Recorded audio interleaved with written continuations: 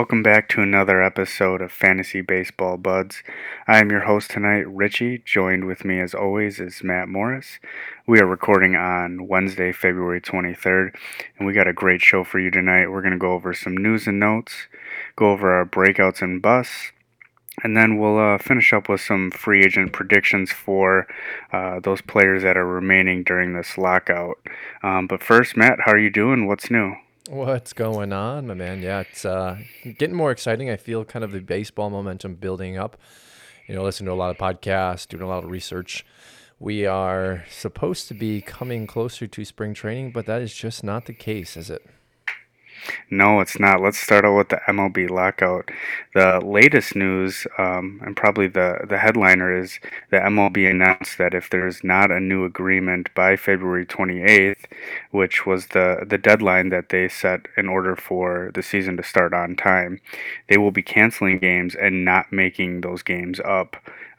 Pretty much stating that a deadline's a deadline and they're not budging. So, what are your initial thoughts on that? I think it's a power play. I think this is something that the owners, again, have decided the players themselves and the money they've lost out on in that 2020 shortened season will fold, right? I think the owners think the players are the guys that need the money the most. And I think the players look at this from a simple perspective of this is a really good opportunity for us to put our foot down. I think by the 28th, we do not have a deadline set. There has been news circulating about the 6 hours they met for this past week, which actually wasn't a 6-hour meeting. It was a 6-hour deliberation. Both sides sat in separate rooms and talked about essentially what their proposal would be, how they would counter. And then when they actually got to the table, very little, if any, room was made to kind of clear the way for that 28th deadline. I think we're in trouble in all honesty. And at the end of the day, it comes down to the owner's greed. I think for like a realistic perspective here is, we're going to have an agreement eventually. Why not just expedite it? Why miss games? Let's get to the table. Let's make an agreement. Let's shorten the agreement if necessary. Let's make this a 2 or 3 year collective bargaining agreement. Get us through this, COVID, period in time within baseball and within the world, and then reassess how things are going. Ultimately, a lot of the things that we talked about, last season, the season before, that were going to need to be addressed through this arbitration process or this ultimate collective bargaining agreement aren't even going to be handled in terms of service time and rookie contracts. So they're really just arguing over the base money now. I think both sides need to just accept the fact that it's either 60, 70, 80 million dollars that they're going to agree to, and it's just not looking that way. So we've got 5 days left. Yeah, I think with them putting their foot in the sand and saying no, it's a deadline, I think that will maybe help the players to lessen what they're expecting, and kind of hopefully we can get a deal done sooner rather than later. But let's go over some of the other news. I'm going to rattle some off here for you, and then we can kind of just talk a little bit about each of them. Juan Soto turned down a contract offer of 13 years, $350 million. Third base for the Texas Ranger, Josh Young, is going to miss the next 6 to 8 months with a shoulder injury, getting surgery on his shoulder labrum. Corbin Carroll, prospect for the Arizona Diamondbacks, completely out last year. He has now been cleared for spring training. Charlie Morton's nearing the end of his rehab on his broken leg. DJ LeMahieu should be fully healthy after his sports hernia surgery. There's rumors that Matt Olson may be traded to the Texas Rangers. And then the one I found today was Matt Carpenter has been training with Joey Votto in the offseason to fix his swing after batting 169 with only 3 home runs last year. And that's significant because Joey Votto also changed his swing last year and kind of found his power stroke. So, Matt, what are your big takeaways out of all of these news items? I think Corbin Carroll is a guy that we have both liked over the past few seasons. Did have that injury last year, which really limited his time in the minor leagues. I think we're going to see him probably this season in Arizona. That team is ready to have that youth movement. Their rebuild is kind of in the middle. They have Corbin Carroll and they have Alek Thomas, both guys that can roam that outfield, both guys that I would comp similar to Brian Reynolds. Maybe a little bit better, maybe a little bit worse for one of the two, but definitely a guy I'm excited to see play in that ballpark. And then you have the older guys, right? Charlie Morton coming back at the end of his broken leg. We're hoping to see a top 15 performance out of Morton again this season, especially after the way he dominated at the end of last year. I think himself and a few other guys definitely propelled teams and managers to championships. Carpenter obviously has had his struggles. Did have that incredible breakout after he started eating salsa a few years ago. Obviously, that's a joke. Joey Votto, I think, is a great guy to work with, right? Votto had 2 or 3 years in obscurity in fantasy baseball, then came back to form as possibly, MVP top 7 first baseman last year. And the big one that kind of jumps out at me is Olsen. We've talked a little bit about the Oakland A's possibly relocating to Las Vegas, my hometown now where I live. And you look at that roster, and the more and more pieces that they give away, the less and less sexy it's going to be when they do choose to move cities, because I think it's a foregone conclusion. Oakland is just not going to give them the money they're requiring to rebuild a stadium and build the environment of bars and restaurants and shopping centers around that stadium that they want. So you trade away Olsen now, which I think will happen. I love the Rangers with that. I think it really heightens that lineup, especially with the news of Josh Young being out for 6 to 8 months. But what does it do to the actual roster for the A's? And you're talking about then Matt Chapman being one of the only guys left with Ramon Liriano, who also is suspended for 22 games for PED use. Those guys I would expect also to be shipped out of town. And when you look at the A's minor league system, there isn't a lot to catch your eye in flashy players. Matt Olson is the guy that's going to hit possibly 40 home runs, right? He's the guy that has people at least show up to the ballpark. So concerning overall if they do choose to move Olsen from a marketing perspective, but I think the A's in general need to really rebuild that farm system and go out and again sign the guys, the C and D tier prospects, or excuse me, free agents that people have given up on ultimately to have resurgent seasons, and then trade those guys for more prospects. I just don't know what the Rangers minor league system is going to be able to move in order to get a Matt Olson done. Obviously, losing Joey Gallo last year leaves a hole at first base. Yeah, speaking of Rangers, I think the biggest news item for me is Josh Young being out for that 6 to 8 months. We were talking a little bit before the podcast, and he was one of the third basemen I was trying to get, and we kind of joked about how you were gonna bid me up and make sure I paid up for him. So I guess that negates that a little bit, but kind of sad considering we just talked about him last week on our podcast. Well, yeah, in the last couple of years, we've seen these minor leaguers that are about to make the cusp have these injuries, right? We just talked about Corbin Carroll. Now it's Josh Young, and you look at Royce Lewis a few years ago with the torn ACL. I know he wasn't projected to come up to the major leagues that season, but really hindering their development. And it sucks overall. This Rangers team was looking to compete this season. Obviously, signing Corey Seager, signing Marcus Semien. Young is a big guy that was going to fall into that lineup and ultimately benefit with the counting stats of those free agents that they brought in. And now you talk about having this big hole with Kiner Falefa at third base, which is definitely not the same production you were going to get from Young. So I get why they're going to bring in Matt Olson. But, you show up to camp with a torn labrum. I don't know if he hurt himself in camp. It's the left arm, so at least it's not the throwing arm. I don't think it'll impede him moving forward playing that third base position. But definitely a young guy that I think a lot of people were looking for in Roto and points leagues to come up and kind of be, middle to end of the draft, a guy that you can draft at third base, a weak position. We'll see that once we get to our rankings, as a guy that could possibly provide top 12, top 15 upside just based on the lineup he's going to be in. And he's out now, presumably until I'd say, middle of August, probably, right? Yeah, yep, right around 6 to 8 months. It'd be interesting to see, especially once this lockout's done, because Chris Bryant, he is a free agent, so I don't know what the Rangers' salary cap looks like, especially after this deal, and if that gets raised, but maybe they make a move for him. We'll see. Let's move on to breakouts and busts. So I know you and I both have a long list of people we like and dislike this year. So how about we do this? Um, I'll pick out one batter and pitcher. We'll go a little bit about it, and then you do the same, and we'll kind of take it from there. I'll start out. The first breakout I have is Eloy Jimenez. Now, this is an individual who was on the cusp of breaking out in 2020. His StatCast numbers shot off the page. Everything, his max exit velocity was top 6% of the league. His barrel rate was top 4% of the league. His hard hit rate was top 2% of the league. In that shortened COVID season, he was looking like the real deal. In my mind, it was on that similar trajectory of Vlad Guerrero and his breakout that he did last year. Unfortunately, last year he missed a good portion of the season due to injury, but most of his underlying numbers supported what he was doing in 2020, and he was on that path to doing it again. However, this year, Vlad Guerrero is going in round one, where Eloy Jimenez is going outside the top five picks, or top five rounds, I should say, depending on which league you play in. And I think that's going to be a steal. And I think this time next year, we're talking about Eloy Jimenez as a round two, maybe round three pick. Matt, what are your thoughts on that? Yeah, I mean, you talk about Eloy Jimenez, one of the guys grouped in the Vladimir Guerrero, Fernando Tatis, Julio Rodriguez international signings, a guy that was going to be a no doubt all-star year after year, had the pec injury. He has the talent. We just need to see him, elevate the ball a little bit more, get away from the ground balls.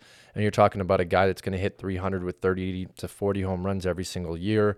And he's young. I think, we've had the blessing of seeing a healthy Vladimir Guerrero and for the most part a healthy Fernando Tatis. And this is what that level of talent gives you in terms of production, right? Those guys are first rounders, no question. Eloy just needs to put together a full campaign, develop a little bit more, elevate the ball, and you're talking about him, end of the first round, if not paired up just with those guys. Yeah, absolutely. It'll be exciting to see how he progresses throughout the year. The next breakout I have is a pitcher, Aaron Ashby. Maybe this is a homer pick because he is a Milwaukee Brewer. He pitched in long relief for the Brewers last year. Now, his underlying numbers look much better than what he actually did. His first outing, he gave up 7 runs, 4 earned in 2 and 3rds innings, and then his final outing, he gave up 6 earned runs in 2 and 1/3. But if you take out those 2 outings that he has, last year he had a 1.7 ERA, and he's got an arsenal to back it up. I believe he's got 5 pitches, but the one big thing I want to take away here is his slider's been compared to his former team or his current teammate, Corbin Burns. And he's kind of on that similar path. Corbin Burns was a mid to long relief guy before he got the call up to being a starter and ultimately broke out. I think we see something similar with Aaron Ashby. Every year there's going to be injury. He's probably sixth in line behind Adrian Hauser and Eric Lauer, but I wouldn't be surprised if one of them falters or gets injured and Aaron Ashby comes up, is asked to make a few spot starts, and then he just takes off and is the guy, and they never look back. Yeah, I definitely agree with you. I think the ability to have that, that off-speed combination that Ashby has is devastating in this league. You talk about guys that you're drafting for high-end upside in fantasy baseball. You're looking for guys that can have strikeouts and ultimately guys that can put together innings. And I think that's the only downside with Ashby is right now the starting rotation spots in question. Milwaukee, for the most part, has a full rotation. I think that, of course, can change come spring training, and that's with a lot of these guys. We need to see what happens in spring training in order to really gauge the true upside for some of these guys. I think Michael Kopech kind of falls in that line as well. There are obviously a few other names. But to see Ashby in the rotation this year as maybe the number 5, I think would provide tremendous upside, especially if you're playing in points leagues where that SPARP is really relevant. And we've seen the upside from Ashby. High strikeout potential, right? Doesn't throw as hard as a Chris Sale, but definitely has the off-speed pitches to throw guys off. My first breakout for batter, I'm actually going to lump a couple of these guys into a single classification here. I'm looking at younger catchers. That's Kerbert Ruiz, Tyler Stevenson, and then a little bit older catcher, Omar Narvaez. Narvaez last year, if you listen to the podcast, was a guy I was pretty high on. Good bat-to-ball contact skills, had the ability to hit, 15, 16 home runs as we saw last year. I think we even see a larger step forward for Narvaez this season as he continues to play for that contract coming up in a few years here. And as he has the full-time job in Milwaukee, Manny Pena is now in Atlanta, so he's not going to have the same in and out of the lineup inconsistency that we saw when the Brewers wanted to bring more of a defensive-minded catcher in there. I think Narvaez has the opportunity to possibly hit 20, 25 home runs if he can really take that step forward. Tyler Stevenson for the Reds, obviously. Tucker Barnhart is no longer on that team. He is in Detroit. So I think they're going to give Stevenson a full chance to have that job. You saw him move around the diamond a little bit last year. I think he played a little bit of first base to get him in the lineup. Had a nice September as well. You saw the power that was there. I don't think we see a full 20 home run season from Stevenson, but the power is potentially there. And then talking about Kerbert Ruiz coming over from the Dodgers to the Nationals, big time prospect for the Dodgers, one of the guys that they obviously had to move when Max Scherzer came over. Ruiz is also going to be a day one starter. You're talking about, again, good contact skills, not much speed there, but again, that's the catcher position, and an overall package. I think possibly anywhere from 280 to 300 batting average upside there, with, again, possibility of 15 to 20 home runs. Only downside is he's playing in kind of a weaker lineup. Trey Turner is gone. It's basically him as the youngster with Juan Soto and a couple of guys sprinkled in. So you're going to need to see him take a step forward. The counting stats will probably be hit on that. And then the last bat at the catcher position I want to talk about as breakout is Darton Volsho. Definitely a guy that is going to be playing center field, not catcher, but he's catcher eligible. I would imagine he still gets a few starts behind the dish this season. Varsho is actually from University of Milwaukee. He was drafted higher by the Diamondbacks. He is a catcher that actually has the speed potential to steal you some bags. So in categories, he's a guy that you may want to actually lean on, maybe top 5 in all honesty, because he's going to get those stolen bases. He's going to play every day as well, for the most part, playing in center field there. I think the only thing that will hinder his ability in playing in the outfield is if they do call up Carroll or Thomas. If those guys come up, I think you're going to start to see Varsho probably more behind the plate. He can play third and first as well. He has a lot of versatility. I don't think we've seen that at the major league level yet. But my breakouts are looking at the catcher position because, again, this season is looked at as a little bit weak. Moving forward in the years to come, we're looking at more of a solidified catching kind of core. But these guys are young, and they're looking to make that next step. And then my pitcher breakout, I'm going to go with Dylan Cease. Dylan Cease, one of the top prospects for the Cubs before he was moved for Jose Quintana years ago. Cease ended up last season with a 3.91 ERA, a 1.25 WHIP with 226 strikeouts. He flashed upside potential of a top 15 pitcher. Had some really bad games as well, but Cease is young. And what we've seen with that White Sox pitching staff is the ability for them to kind of get these guys back into form and take that next step. Lucas Giolito, Carlos Rodon. I really am looking for Cease this season to have a 3.5 ERA. If he can really bring down that whip from a 1.25 to say a 1.15, I think you're talking about that half point ERA shaved off. And the strikeouts are there. So when we talk about fantasy guys and guys that we want to lean on for upside, we've seen the strikeouts from Cease already. That will obviously continue as long as the skill set continues. We need to see him take that next step in terms of whip as well as ERA.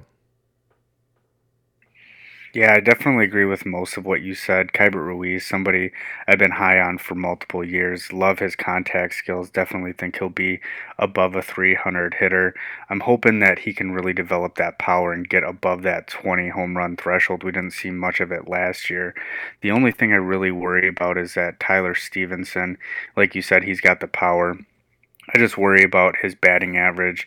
StatCast had him for an expected batting average of 204 in 2020, and in 2021, expected batting average of 257.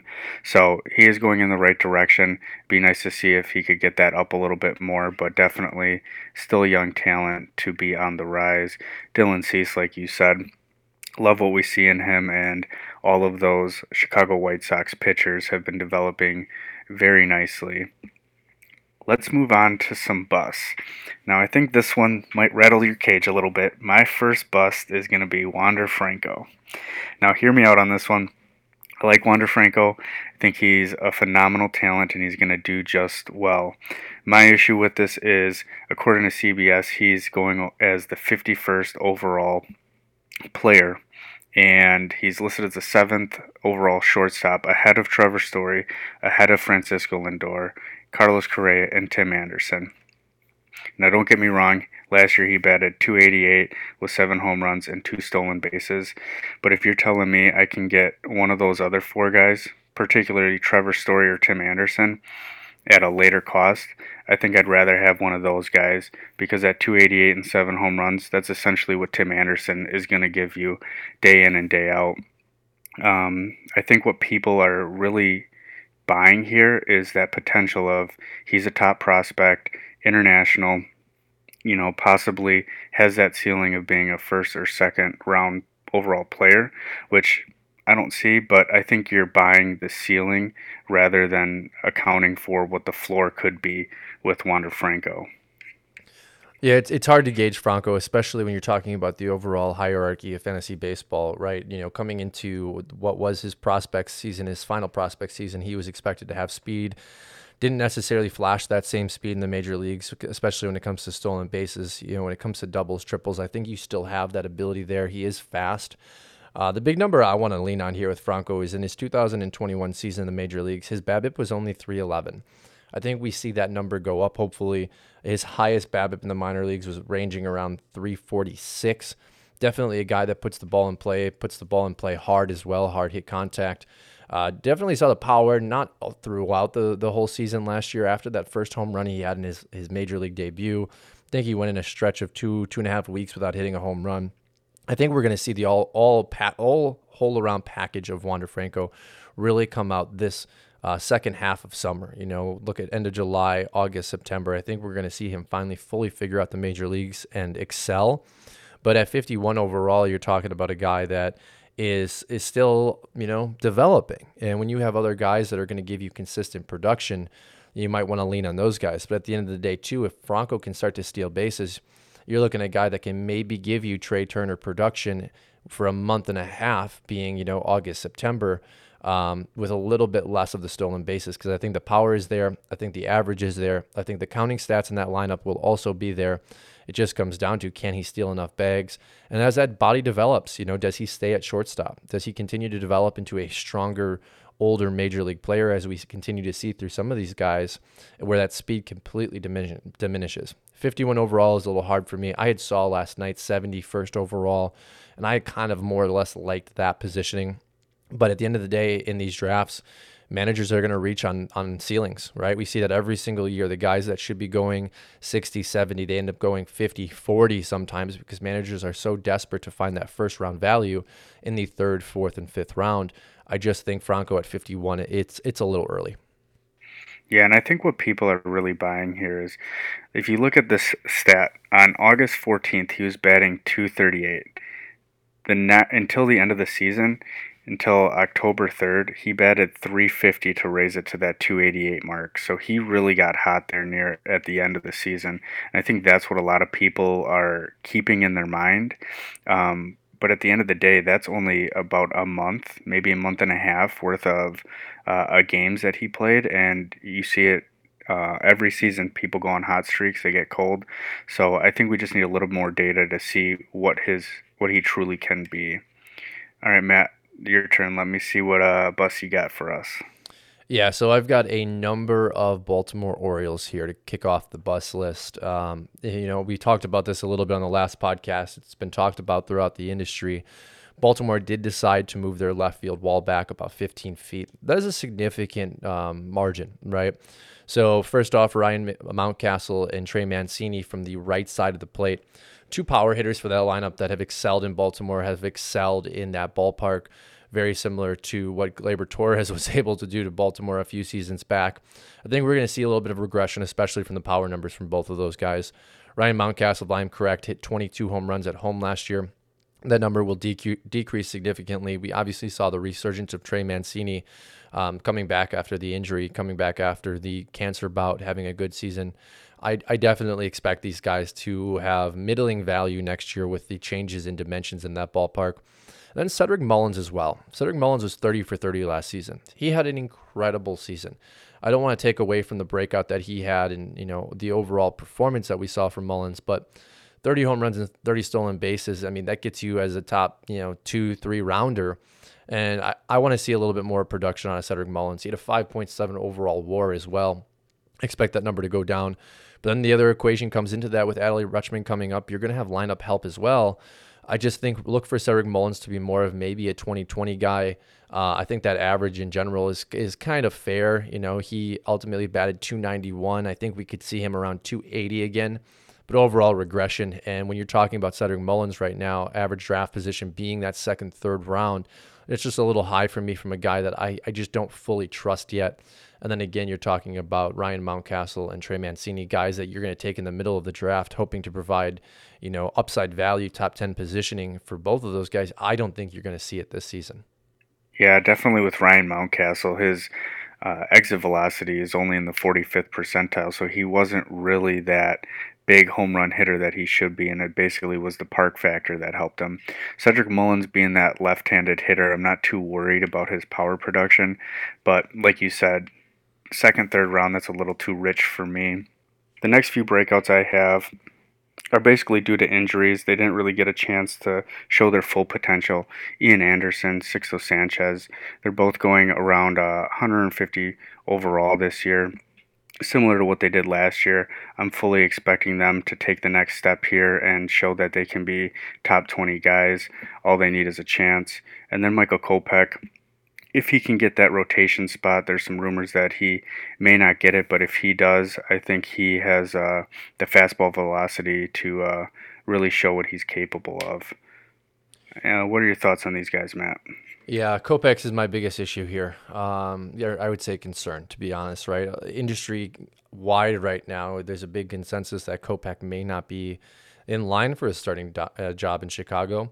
We saw his ability in the bullpen last year, definitely has the velocity, definitely has the off-speed pitches. He's one of the highest touted prospects in most recent memory and was a big reason that the White Sox were willing to move Chris Sale with Jan Moncada in that deal. I think Kopech obviously projects as a top line starter. It's just a matter of, can he continue to keep his control in line? Can he continue to find the repertoire necessary to pitch multiple innings in the big leagues to be a starter? I think this is the guy that we're going to be watching in spring training. Can he be stretched out, and do they want to stretch him out? Do they want him in that rotation? And personally, from a fantasy perspective, he is my number one spark. If he is able to enter that rotation starting the year, you're talking about spending as much as you can on a reasonable account to go out and get him in your drafts.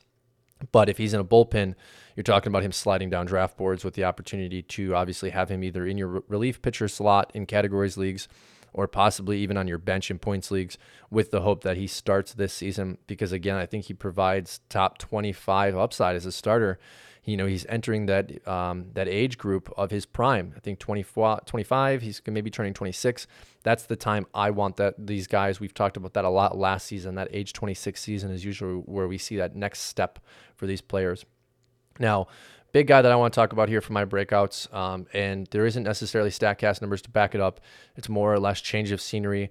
And for me, it's a big thing about the division he's going to be playing in. It's Hunter Renfroe. Hunter Renfroe coming over from Boston to Milwaukee.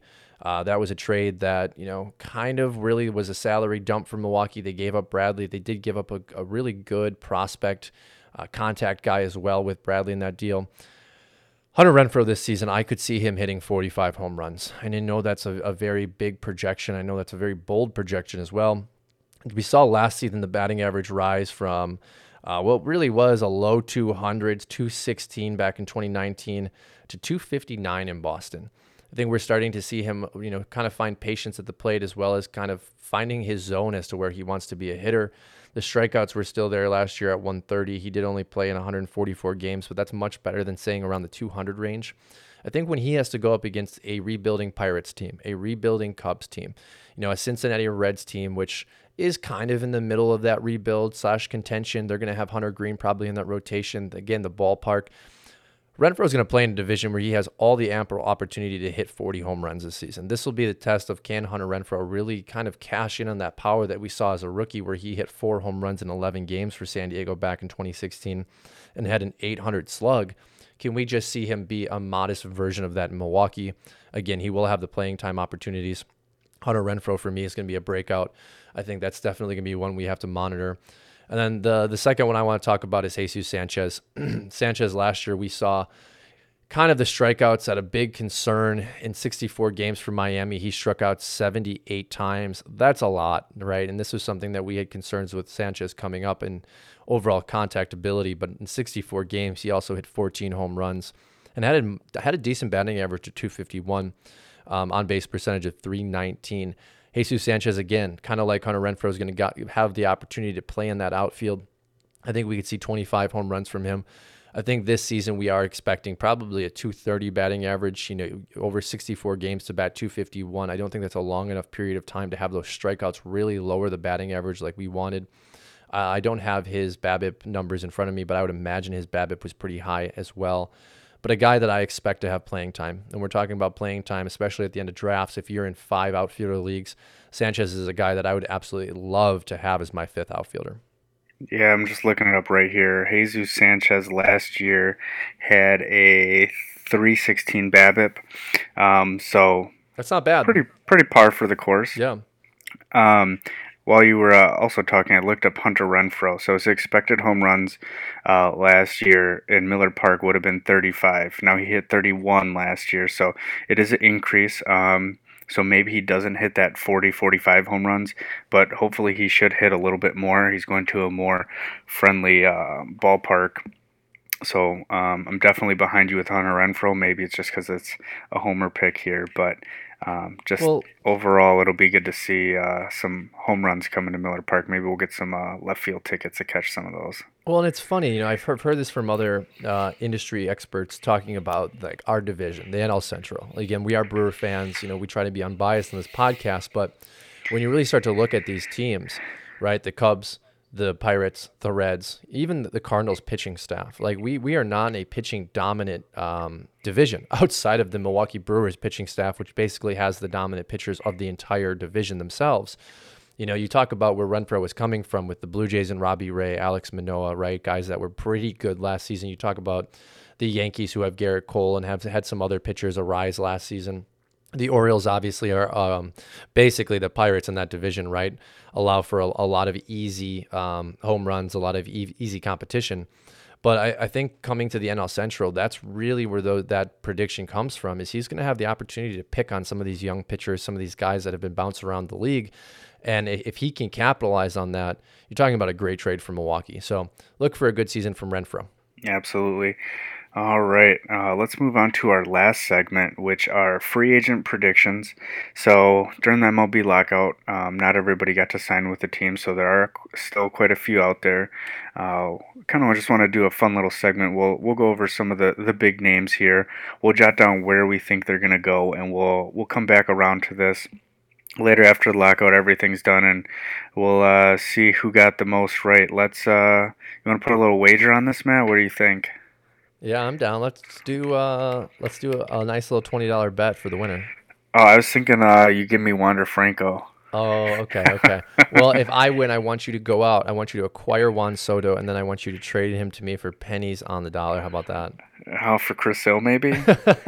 No, I'll do 20 bucks. Let's do 20 bucks. Okay. Well, overall, we'll do whoever had the most right, correct? Yeah, we can do that. We can do that. Um, let's start with the first ones here. I'm still jotting down a few of where I think they're gonna go, so I'll let you talk about these first three we have listed and where you think they're gonna go and why. Yeah. So first one we have on our list is Freddie Freeman. Definitely the upper echelon, tier A of free agents still available. Freddie Freeman, is the face of the Braves organization. I know they have Acuna, and obviously he is, one of the faces of baseball. But when you talk about Freddie Freeman, you have a decade-long period of success there in Atlanta. First time he's going to hit the open market after his last extension. I do expect him to go back to the Braves. I think the opportunity for him to go to Boston or New York is obviously there. But what it would take for either of those teams to pry him away from the Braves might be $50-70 million over what the Braves are going to offer. Because at the end of the day, you're talking about higher tax brackets in both Boston and New York. And that hometown loyalty, right? Freddie Freeman, if he stays in Atlanta, is talking about a legacy player, talking about one of the best Braves of all time, just from the simple fact that he did help bring them a championship and he has been their guy. I expect Freddie Freeman to stay in Atlanta. Carlos Correa is our next pick here. This is the number one free agent still on the board. The money as of the lockout coming into play wasn't really there for Correa. You saw, obviously, Corey Seager go to the Texas Rangers in that big deal. That may have been the big money deal of the offseason. Obviously, Correa's agents are hoping that, ultimately the money will be there when the lockout ends, but I expect him actually to go to Chicago. I know Chicago is rebuilding, but at the same time, you also need to have the opportunity to sell tickets. They did go out and sign Marcus Stroman. I think the Cubs might come in with a 7, 8, 9-year offer at the $30 to $35 million per year rank, and that might just make Correa, a little bit anxious to sign. Take the guaranteed money while it's there. There's been a lot of talk about him getting a 3 or 4 year deal around the industry. I think Correa is looking for guaranteed money, so I think Correa goes to the Cubs. Last one of our top three is Trevor Story. I have him going to the Yankees on a 1-year deal, possibly a 2-year deal. kind of a duct tape until Volpe comes up.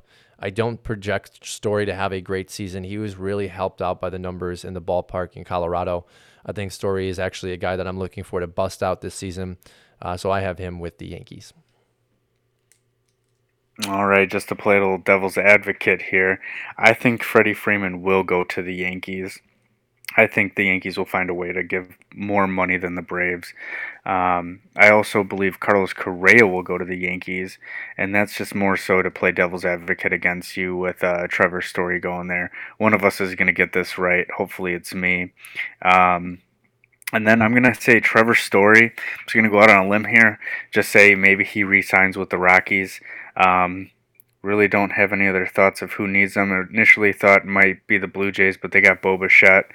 So it doesn't really seem like a good fit there. Um, did you talk about Chris Bryant yet, or do we still got to talk about No, him? Chris Bryant is next on the table. All right, I think Chris Bryant is going to go ahead and re-sign with the San Francisco Giants.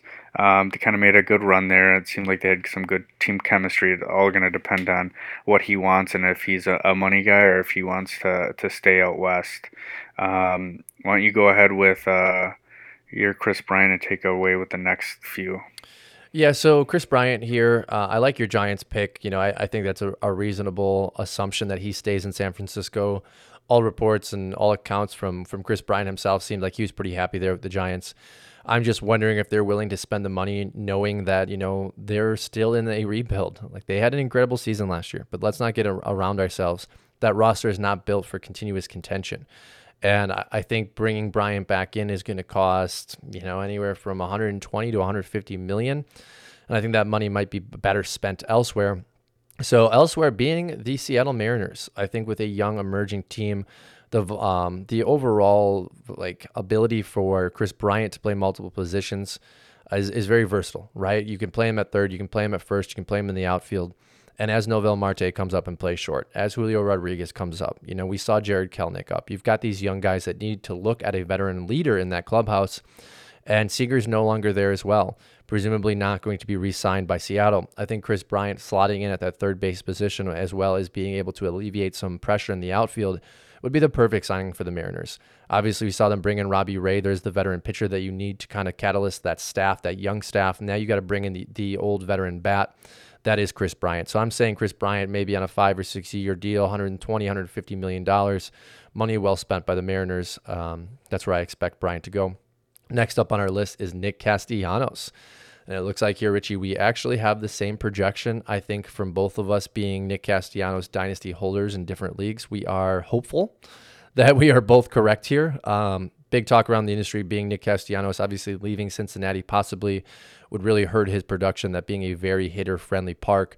Where does he end up? Does he end up in Miami? Does he end up in a less hitter-friendly park, which would lower his overall value in fantasy? We both have him coming in at the Phillies signing Nick Castellanos. Richie, tell me a little bit why and what you think that impact would be for Castellanos. Yeah, it's a great park, and I need him to go there for him to have any fantasy relevance. That's pretty much it. No, all jokes aside, I think outside of Bryce Harper, the Phillies really struggled to find another outfielder that could help them out. It seemed like they were starting somebody new almost every single day. Not gonna lie, I can't remember any of those outfielders. That's how forgettable they were. They also dealt with injuries there. So I think just adding that line of protection, it just seems like a great fit for Castellanos to go there. There's also been rumors that he's linked to there, so I wouldn't be surprised if that happens. That's pretty much it. He's the best outfielder that's available, and that's what the Phillies need. And I don't think any other team has a bigger need at outfield than them. Well, and a big reason why, if you look at their 2016, 2017 draft, they went out of their way and they took Mickey Moniak first overall in 2016. Mickey just hasn't performed at the level that we expected or the Phillies expected out of first overall pick. Then in 2017, they went out and they took Adam Heasley from the University of Virginia, 8 overall. You expect these guys to come up and kind of cornerstone the outfield with Bryce Harper having two young guys while you have a veteran contract of $30 million a year like Harper's is. Just didn't work. You swing and you miss sometimes. We talked off air about that.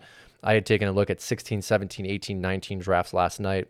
And honestly, these drafts just weren't the strongest. We're seeing a lot more talent come out of the international signing pool than we are actually the draft these days.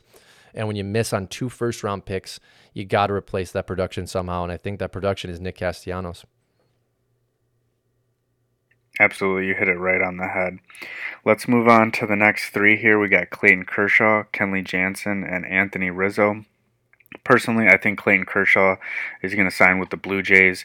It seems like a great fit for them. Seems like it's a great team for him. Blue Jays just lost Robbie Ray to the Mariners in the offseason. They are a young, up-and-coming team. Shouldn't have too much on their salary. I don't have those numbers in front of me, so they should be able to afford him, use that veteran presence that Clayton Kershaw can offer.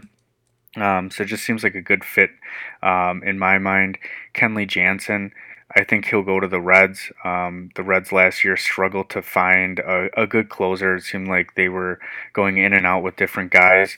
It just seems like with them losing Castellanos and having that extra payroll, it seems like they'll be able to go out and afford the one big closer that's out there and available. And then Anthony Rizzo, um, not sure if they'll actually do it, but I think he'll go back to the Cubs. I know he was one of the players that loved the team, and I thought there was rumors that he might make a reunion in the offseason. So it'll be interesting to see if that can come true. Matt, you disagree a little bit with me, so let's hear your take on these guys. Yeah, I like the Blue Jays for Clayton Kershaw. I think, with the signing of Kevin Gausman this offseason there for Toronto, they may have spent a little more money on that pitching rotation. They also extended Jose Barrios. That would be my only concern with him possibly going to the Blue Jays. How much money are they actually going to allocate to that rotation? Now, with that being said, they have Bichette and they have Vladdy. They have these guys on rookie contracts, right? Now's the time to spend that money. And Kershaw's the type of guy that might only take a 2 or 3 year deal to really lock him up. That opens up that window, right? When you have to re-sign Bichette and Vladdy to have free money on the table after having a period of contention. I do think, with that being said, he actually is going to sign with the Rangers. Obviously, the Astros would be an interesting case, but I think with all the drama of the cheating scandal and kind of the hot-blooded rivalry that the Astros and the Dodgers share, that's probably out the window. So Clayton Kershaw being a Texas guy, pictures floating around after the Super Bowl of him and Stafford hanging out, both guys that went to the same high school, grew up in the same area. They are Texas guys. I think this is Kershaw's opportunity to head back to Texas. And I think the Rangers, much as the Blue Jays, they need veteran presence in that rotation. They also don't have nearly as many young prospects outside of Cole Winn coming up that are going to anchor that staff. You've spent the money on the infield. It's time to spend the money on the pitching. Again, 2 or 3 years for Clayton Kershaw going to the Rangers, my projection. Kenley Jansen, Reds, I think, is a very, very good, reasonable comp there. They do need help in the back end of that bullpen. I think Sims is really the guy that they're projecting right now to possibly be that closer, and he had his own issues last year, so I think Jansen would fit well with the Reds, but I'm actually going to take him and go to Miami. Jansen is definitely a guy that has showcased throughout his career his enjoyment for nightlife, his enjoyment for socializing, and I think Miami's that type of team, that type of city, where he's going to have some of the things that may lure him away from L.A., and again, Miami, similar to LA, is more of a nightlife city, and they need a closer down there in Miami. This team is kind of starting their rebuild and kind of their contention period a little bit earlier than I think we expected, but Jansen would do really well in that bullpen as a veteran. And then Rizzo, I think he would look great back in Chicago uniform, in that blue uniform, but ultimately I think the Yankees do not trade for Matt Olson, and I do not think they also sign Freeman, as we had talked about earlier, so I think he goes to the Yankees. Yeah, that's what the Marlins need is a closer that's distracted by the nightlife. uh, doesn't sound like a good combination, but I could see where Kenley Jansen sees that more attractive. So I'll give you that. I mean, living in Cincinnati or living in Miami, I think LeBron James made that decision in the state of Ohio, at least for us a few years back. Yeah. Maybe Kenley Jansen comes out with his own little press conference and says he's taking his talents to South Beach. Uh, all right, let's move on to the last three we have here: Nelson Cruz, Carlos Rodon, and your boy Zach Greinke. I'm just gonna go out on a limb here and say Nelson Cruz re-signs with the Twins, and maybe that's where he ends his career. Carlos Rodon, We're going to agree here. I think he's going to go to the Astros. Just seems like a good fit. Seems like a good team. He seems like he likes banging on trash cans, so it'll work out perfectly for him. All jokes aside, no, I think that fits there. And then Zach Greinke. It was a tough one for me. I thought he could have gone to the Dodgers, to the Angels, but ultimately I think he's going to go to the Nationals, just to help fill that void with Max Scherzer there. And I think he won't ask for too much money since he is on a decline, and that might be what the Nationals end up doing to fill that pitching spots. Yeah, I mean, Cruz is a hard one, right? And I think with the new DH rule being implemented in the NL and obviously the AL, there's going to be ample opportunity for Cruz. I think Cruz is throw a dart at a dartboard and just see where it lands. Cruz, original organization was the Oakland A's, and ended up getting traded over to Milwaukee. Milwaukee then traded him again. I'm looking for Nelson Cruz to finish his career in Milwaukee. As it stands right now, Milwaukee plays more of an analytical ball, so you don't think about having a guy at DH consistently. You like to move that piece in and out. But I would love to see Nelson Cruz in Milwaukee. We talked about Hunter Renfroe. Hopefully Christian Yelich comes back. You're talking about Nelson Cruz possibly hitting 30, 40 home runs one more time for the Brewers, and again in a weak division.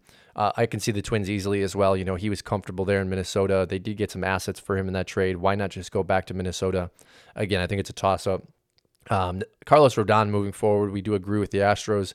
I had originally this offseason thought it was going to be an absolute lock for the Angels, but they did go ahead and sign Noah Syndergaard. We've talked about Patrick Sandoval a little bit here as well, as I confuse him with Pablo Sandoval. Very different body types and very different skill sets.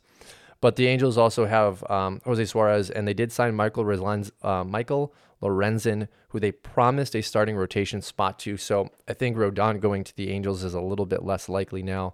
And I think what we saw from the postseason was that the Astros need pitching. If you can get Rodon on a 1 or 2 year prove it deal, see if he's still healthy, that's great value for a rotation that needs that left-handed arm. Zach Greinke, I have some funny notes listed here because I'm just not a Zach Greinke fan. I think I'm going to take a really bold prediction here. I think Zach Greinke goes back to Kansas City. Ooh, I like that. I like that. I don't think it's going to happen, but it'll be nice to see if it does. Isn't that where he started his career in Kansas Yeah, City? traded from Yeah. Kansas City to Milwaukee. Milwaukee, I think, to the Angels, then signs with the Dodgers, then signs with Nice the Diamondbacks, Diamondbacks, and then right? traded to the Traded to Astros, the Astros for Seth and Beer. Yep. then yeah, He's been bouncing been at around the a lot. Astros. Yeah. Well, wherever he goes, it's not going to go well because he needs to adjust and get used to the ballpark. Happened with Milwaukee, happened with the Diamondbacks. I believe it happened with the Astros too. His first year, or that first half season when he was traded, he didn't do well because he's the type of guy that needs to adjust to his environment. He was already on a downward slide last year, so I think this is a person we probably could have skipped, but I knew he's your favorite person in the world, so I figured we had to talk about him. Well, and I think ultimately we're at the tail end of Zach Greinke's career, right? I think whether it's the Midwest that he goes home to or another rebuilding team, I just don't think contenders are going to take that risk on Zach Greinke because ultimately we saw last year as a fantasy player you couldn't rely on him. As a big league club, as a contending club, do you really want to rely on him? I don't think so. Yeah, I completely agree. So it'll be nice to see if he does go back to Kansas City for a little homecoming. But that wraps up all of our free agent predictions. It'll be nice to win $20 off of you. Um, but that's all we have for today's show. Until then, take care and we'll see you next time.